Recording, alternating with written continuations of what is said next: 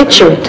Sicily, 1922. On holiday, on Saturday, on Christmas Day, jingle bells, jingle bells, jingle bells.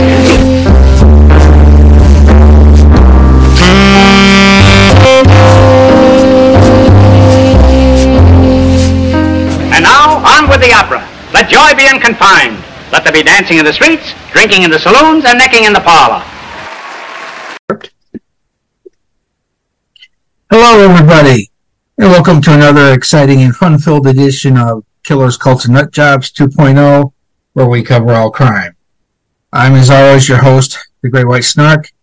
Seated across from me is the lovely and twisted Monica. Hi!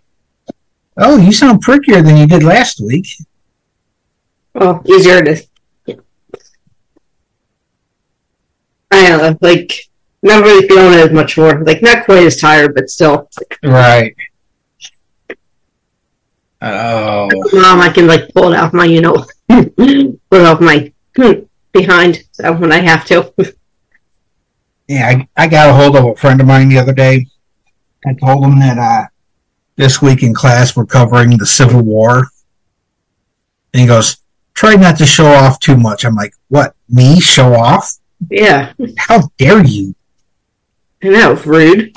How dare you sully my good name, sir? Yeah. You challenge him to a duel then? For your... Oh, I would. I would have taken the glove and went, yeah. I challenge you. Uh-huh. I mean, it's not that I have 4 bookcases full of Civil War books, I don't show off. A couple of them were for my dad. Yeah, I think I got them on the shelf somewhere. Yeah. They're in the stack somewhere. Okay, we've got a good one for you tonight, folks. We're going to talk about 2 brothers tonight. And I'm still trying to figure out if the events of one brother's life affected the other, or if the other one was just a bad seed to begin with. Just a bad seed. Because all the stuff he talks about happened even his feeling happened even before the original incident. So. Right, and I had watched I watched a documentary on this case, and at different points out, as soon as they pop up in my head again, I got to shift one hamster into research and the other hamster focused on this one. Of course, they're both running in exercise wheels going in opposite directions from each other. One spinning clockwise, the other's counterclockwise. There's a third one where the hamster's not even moving at all, so I don't worry about it. The wheel's spinning, he's just laying there. But we're going to talk about Stephen and Carey Stayner. This is one of those cases I wanted to... In case y'all are hearing it, that's my mom's dog, Slapnuts. Or that's what I call him.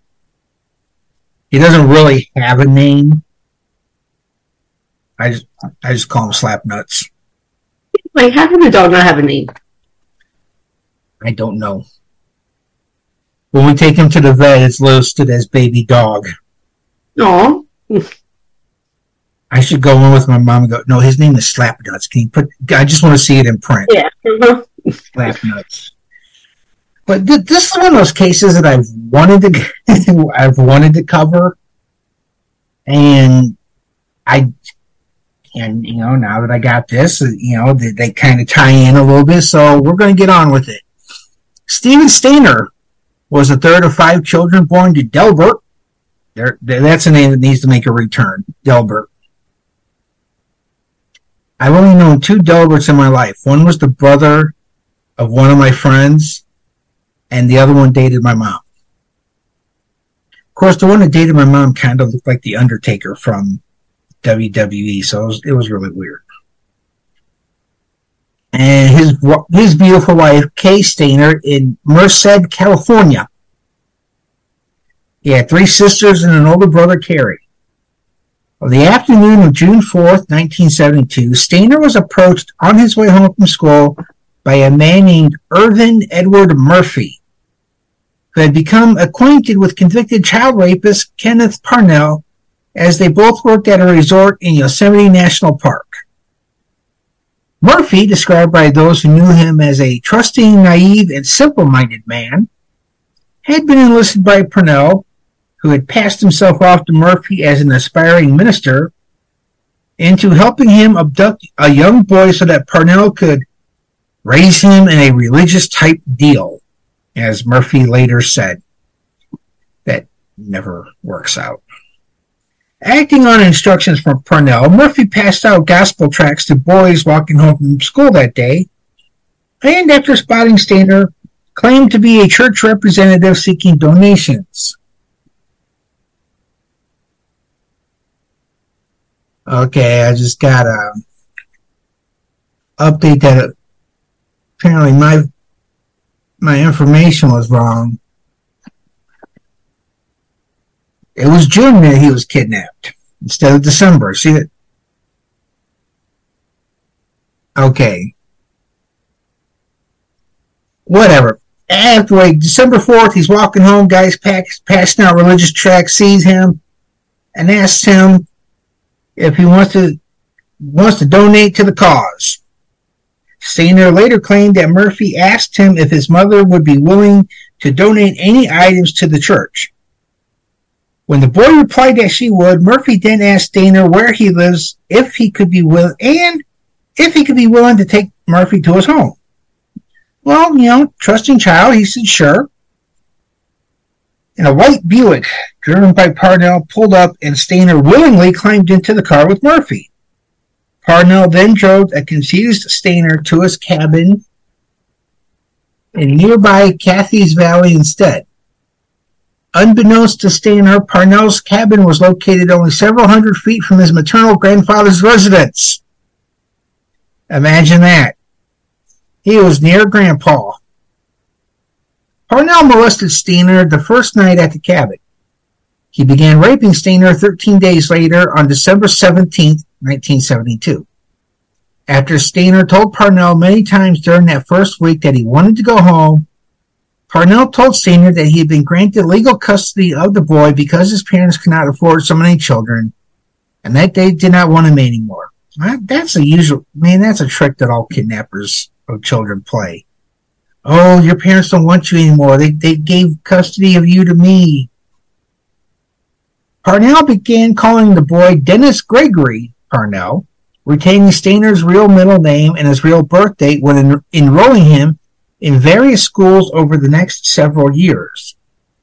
Parnell passed himself off as Stayner's father, and the two moved frequently around California, living in locations including Santa Rosa and Campeche. Whatever. Parnell also allowed Stayner to begin drinking at a young age and to come and go virtually as he pleased. He also moved from one menial job to another, some of his work requiring travel and leaving Stayner unguarded, causing an adult Stayner to remark he could have easily used these absences as opportunities to flee, but was unaware how to summon help. Police station. One of the few positive aspects of Stayner's life with Parnell was a dog he had received as a gift from him, a Manchester Terrier that he named Queenie. This dog had been given to Parnell by his mother, who was not aware of Stayner's existence during the period when he was being held by Parnell. Yes, how's he going to explain that kid? Hi, Mom. You're a grandma? Yeah. For a period of 18 months, a woman named Barbara Mathias lived with Parnell and Stayner. According to Stayner, Mathias, along with Parnell, raped him on 9 occasions at the age of 9. Yeah. Wonderful people here. Yeah. Sarcastically. In 1975, on Parnell's instruction, Mathias tried to lure another young boy who was in the Santa Rosa Boys Club with Stayner into Parnell's car. That attempt was unsuccessful. Mathias later claimed to have been completely unaware that Dennis had been kidnapped. Yeah, right. As Stayner entered puberty, Parnell began to look for a younger child to kidnap. Parnell had used Stayner to attempt to kidnap children on prior occasions, but all the kidnapping attempts were unsuccessful. This caused Parnell to believe Stayner lacked the means to be an accomplice. Well, good on him. Stayner revealed later that he had intentionally sabotaged these failed kidnappings. On February 14, 1980, Parnell and a teenage friend of Stayner's named Randall Sean Portman kidnapped 5-year-old Timmy White in Ukiah.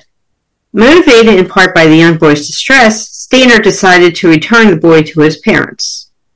On March 1st of 1980, while Parnell was away at his night security job, Stephen left with Timmy and hitchhiked into Ukiah. After they were unable to locate White's home, they went to a police station. By daybreak on March 2nd, 1980, Parnell had been arrested on suspicion of abducting both boys.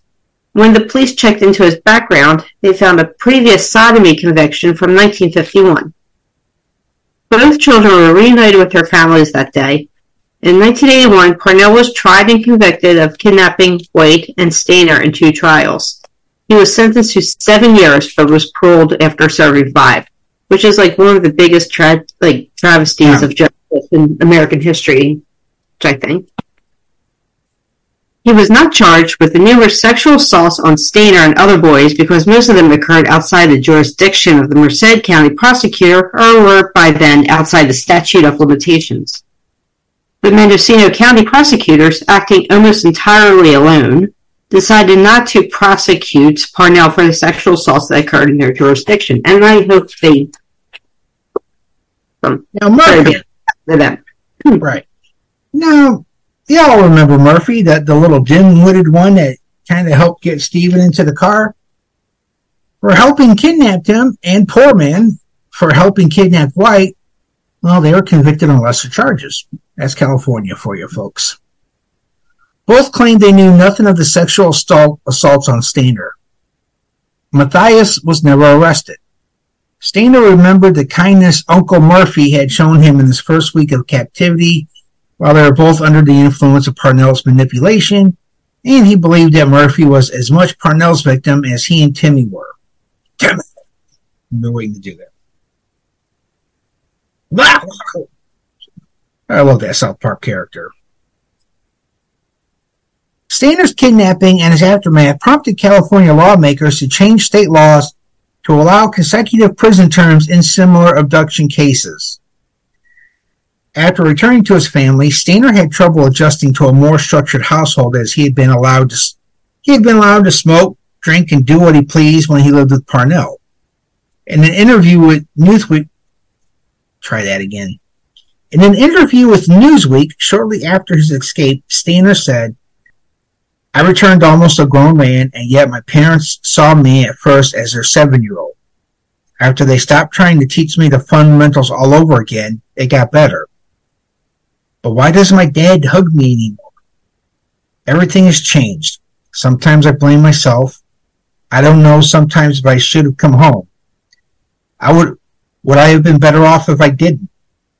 Now, I remember from the documentary, they showed the video of the family there on like the front porch talking, and Carey just kind of looks away like, "Hey, I'm here. Pay attention. Look what I can do." Stayner underwent brief counseling but never sought additional treatment. He also refused to disclose all of the details of the sexual abuse he endured from Parnell. In a 2007 interview, Stayner's sister said that her brother did not seek counseling because her father said Stayner didn't need any. Boy, just push it all down. Push down deep inside and start drinking. That'll help you with your feelings. She added, he, meaning Stephen, got on with his life, but he was pretty messed up. He was bullied by other children at school for being molested and eventually dropped out. Stayner began to drink frequently and was eventually kicked out of the family home. His relationship with his father remained strained. In 1985, Stayner married 17-year-old Jody Edmondson, with whom he had 2 children, a daughter named Ashley and a son, Stephen Jr. He also worked with child abduction groups, spoke to children about personal safety, and gave interviews about his kidnapping. He joined the Church of Jesus Christ of Latter-day Saints just before... Yep. At the time of his death, Stayner was living in Merced and working at a pizza shop. On September 16, 1989, Stayner sustained fatal head injuries while on his way home from work when his motorcycle collided with a car in a hit-and-run accident. His helmet had been stolen a couple of weeks before, and he hadn't replaced it yet. The alleged driver of the car was later identified by witnesses. 500 people attended his funeral, at which 14-year-old Timmy White was a pallbearer. Carey Stayner was born on August 13, 1961, the third of the 5 children, and he had... Oh, excuse me. But basically, everything that we just talked about. Right. And then, but Carey later said that he felt neglected while his parents grieved over the loss of Stephen. But when Stephen escaped and returned home, he received all the massive media attention, which resulted in the 1989 release of a television miniseries based on his experience called I Know My First Name is Stephen. The book of the same title was released in 1991, and Stayner once again felt overshadowed by the attention his brother got. When he was 3 years old, Carey was diagnosed with trichotillomania and was put on medication, though the condition continued to affect him during his high school years. The consequential bald spots led to him being severely bullied and having to perpetually wear a baseball cap. I had to shake my head. Mm-hmm. Although it is believed that his brother's kidnapping contributed to Carey's sexual deviancy, Stayner claimed to authorities after his arrest, semi-spoiler alert, that he had begun fantasizing about abducting, I can't talk, and murdering women since he was 7, prior to the abduction of his brother. Additionally, despite his intelligence being noted by his classmates and teachers, and being placed in accelerated classes, he continued having fantasies about women being gang raped before he was a teenager. God damn! While his sister's friend was staying over at his house, he even exposed himself to her. Due to his contributions of drawing cartoons to a school newspaper, Stayner was chosen as the most creative student in his graduating class at the age of 18 at Merced High School.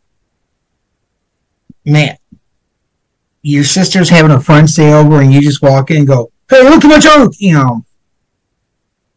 Yeah, I don't think she ever came back to that house. Oh God, no. You can't come back from something like that. No. You know, you can't even make eye contact at school because it'd be like, oh my God, he's looking at me. Mm-hmm. Did I tell you what he did? He walks in the room and goes, hey, look at my junk.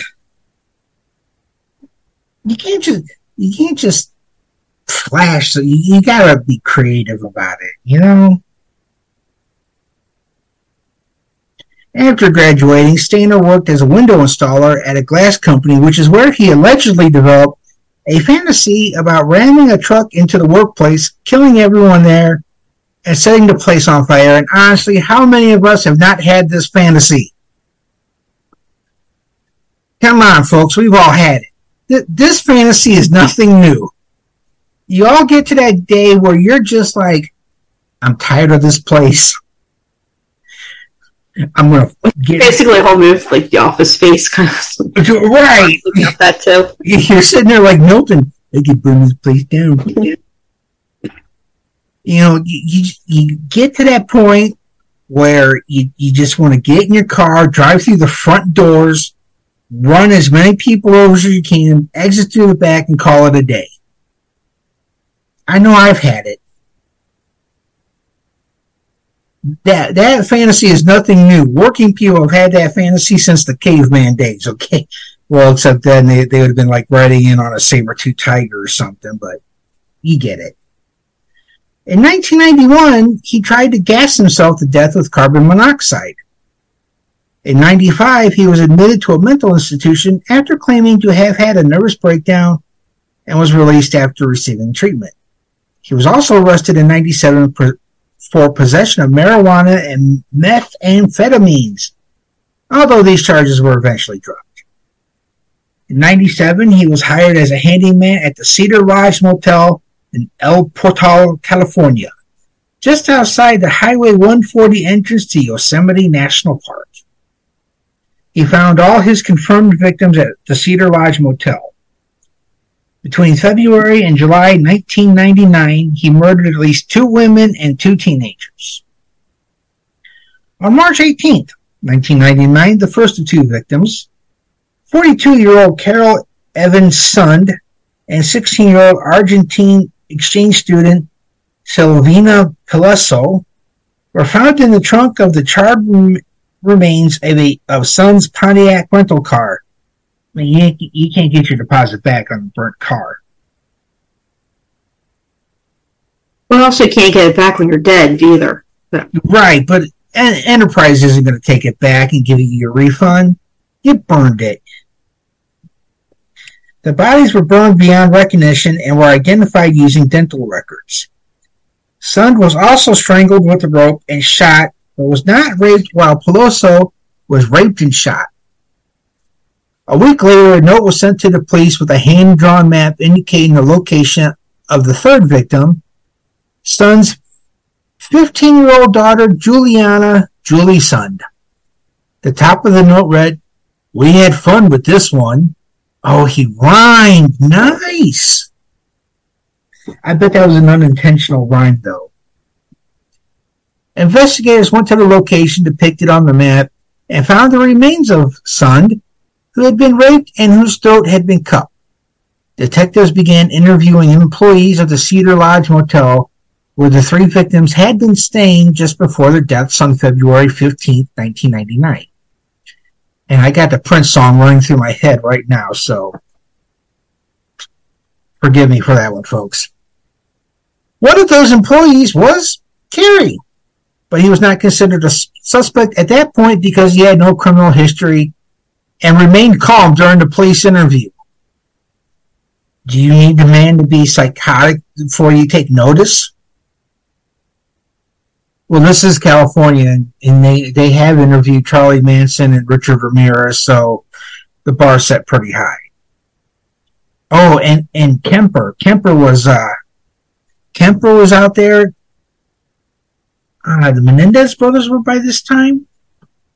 Yeah. Oh, yeah, like a decade earlier with Menendez. So. Yeah, because they went and saw the Michael Keaton Batman, which came out in '89. Yeah. It was August 20th, 89 of the Menendez murders. Right. Because Batman was still in the theaters grossing millions. Mm-hmm. So, yeah, that was a pretty high bar to be crazy while you're being interviewed by the police. On July 22nd, 1999, when the decapitated body of Yosemite Institute employee Joy Ruth Armstrong, a 26-year-old naturalist, was found, eyewitnesses said they saw a blue 72 International Scout parked outside the cabin where she was staying the day prior on July 21st. The detectives traced this vehicle to Stayner, which led him becoming the prime suspect in their case. FBI agents John Bowles and Jeff Reineck found Stayner staying at the Laguna del Sol nudist resort in Wilton, where he was arrested and taken to Sacramento for questioning. Please let him be clothed when they took him in. Please let him be clothed. Because, you don't want to get arrested at a nudist colony not wearing clothes. Could be a couple of embarrassing situations on your hands. During his interrogation, Stayner shocked the agents when he confessed not only to Armstrong's decapitation, but to the murders of Peloso and the Sons and the sending of the map finding Julie Son's body. His vehicle yielded evidence proving his link to Armstrong. Following his arrest, Stayner was suspected of being responsible for other homicides and disappearances in addition to his 4 known victims. Given that similar offenders started their violent crimes at far younger ages, investigators have stated that they think Stayner may have additional victims. Possibility. 28-year-old Patricia Marie Patty Hicks Dahlstrom last contacted her family in September of 1982 after relocating to Merced from Washington State. She had joined a religious following, the San Anda Apostolic Church, founded by cult leader Donald Gibson. Hicks was one of the group members who were detained in December of 1980.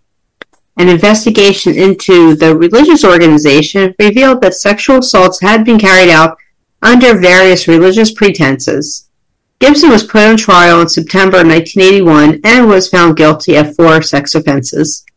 Afterward, Hicks decided to leave the cult and was last seen by her roommate taking public transportation to the Yosemite National Park. A severed arm and hand were recovered from Yosemite on June 28, 1983, and by 1988, a skull was also discovered near the original scene. In April of 21, genetic genealogy identified the remains as being those of Hicks. Stayner is known to have been acquainted with Gibson at the time of his 1981 trial, which he attended. Authorities believe Stayner may have chosen to kill Hicks in retaliation for her testimony against Gibson.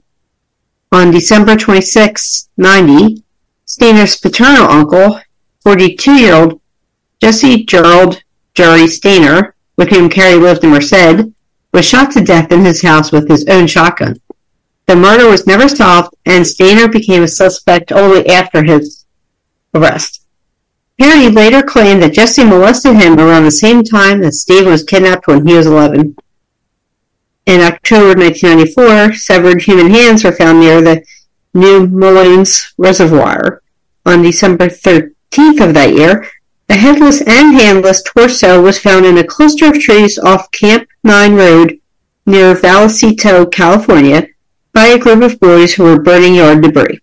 A forensic pathologist determined that the detached hands belonged to the body. In December 1995, the remains were identified as belonging to 24-year-old Sherilyn Yvonne Murphy. Her head has never been found. The FBI investigated Murphy's homicide to determine if there was a link between Stayner due to the similarities between her death and the murder of Armstrong. Authorities also reviewed the case of 34-year-old Denise Smith, whose decomposed body was discovered in a 50-gallon burn barrel off Jacksonville Road near Don Pedro Reservoir in December of 1994.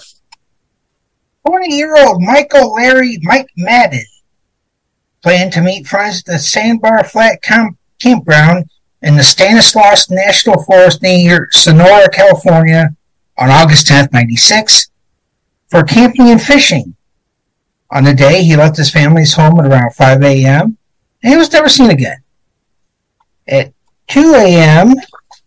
on August 12, 1996, Madden's companion showed up to the predetermined spot, but they found no sign of him. Authorities have considered that Madden may have been a victim of Stayner, who committed his crimes near Yosemite National Park, 75 miles east of Sonora. Now, Carey was tried in federal court for Armstrong's murder since it occurred on federal land. To avoid a possible death sentence, he pleaded guilty to premeditated first-degree murder, felony first-degree murder, kidnapping resulting in death, and attempted aggravated sexual abuse resulting in death. That's a tongue twister for you. Now, during the sentencing hearing, he stunned the courtroom when he suddenly broke down in tears and apologized. "I wish I could take it back, but I can't," he said. "I wish I could tell you why I did such a thing, but I don't even know myself. I'm so sorry. I wish there was a reason, but there isn't. It's senseless." Leslie Armstrong, Armstrong's mother, started crying as she listened to Stayner and said afterward that she believed his apology was genuine. He was sentenced to life in prison without parole. He pleaded not guilty by reason of insanity to the other murders in state court. He also admitted that he had intended to murder 2 Finnish girls in 98, but fled when the girl's advisor arrived. His lawyers claimed that the Stayner family had a history of sexual abuse and mental illness, manifesting itself not only in the murders, but also his obsessive-compulsive disorder and his request to be provided with child pornography in return for his confession. Yeah, that's not going to fly. You can't ask for kiddie porn when you're giving a confession.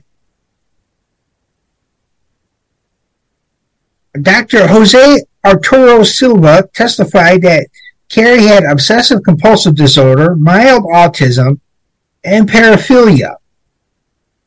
Okay, I don't know that one. He was nevertheless found sane and convicted of 3 counts of first-degree murder with special circumstances and 1 count of kidnapping by a jury on August 12, 2002.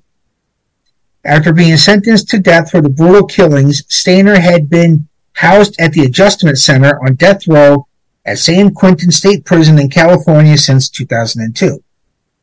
Stayner remains on death row, though there have been no executions in California since a 2006 court ruling over flaws in the administration of capital punishment in the state. So he's still alive and kicking. Doesn't get his last meal, but he gets 3 hots in the cot.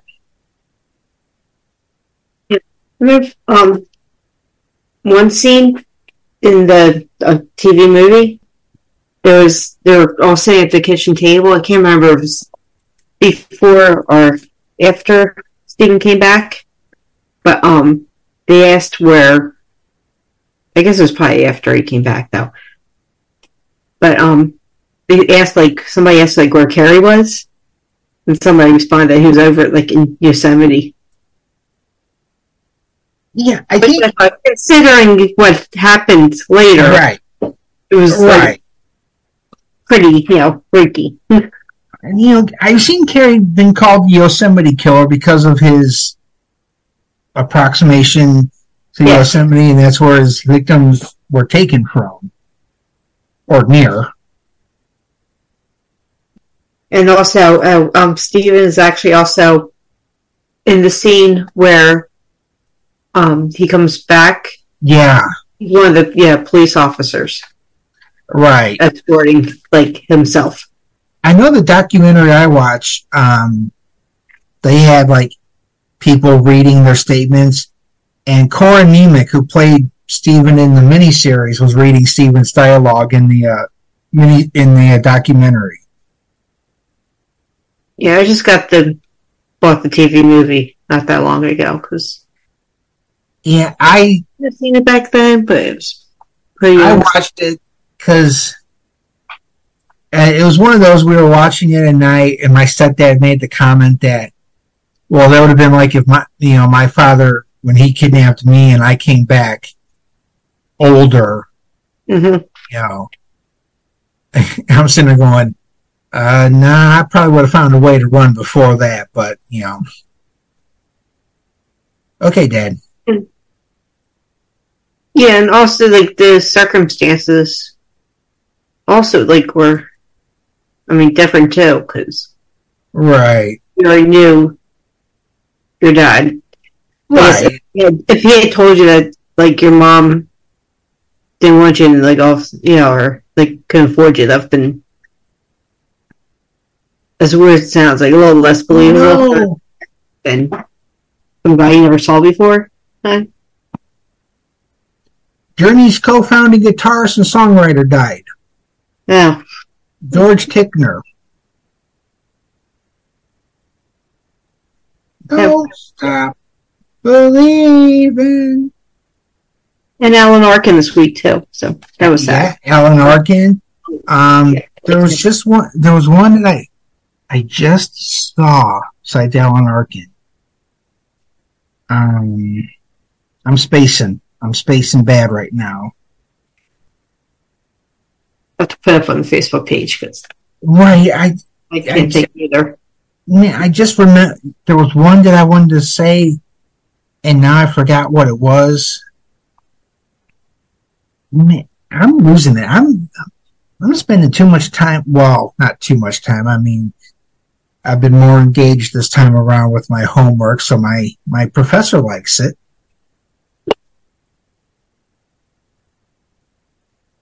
Understandable. Yeah, but I can't. For the life of me, I'm having trouble writing a history podcast, so.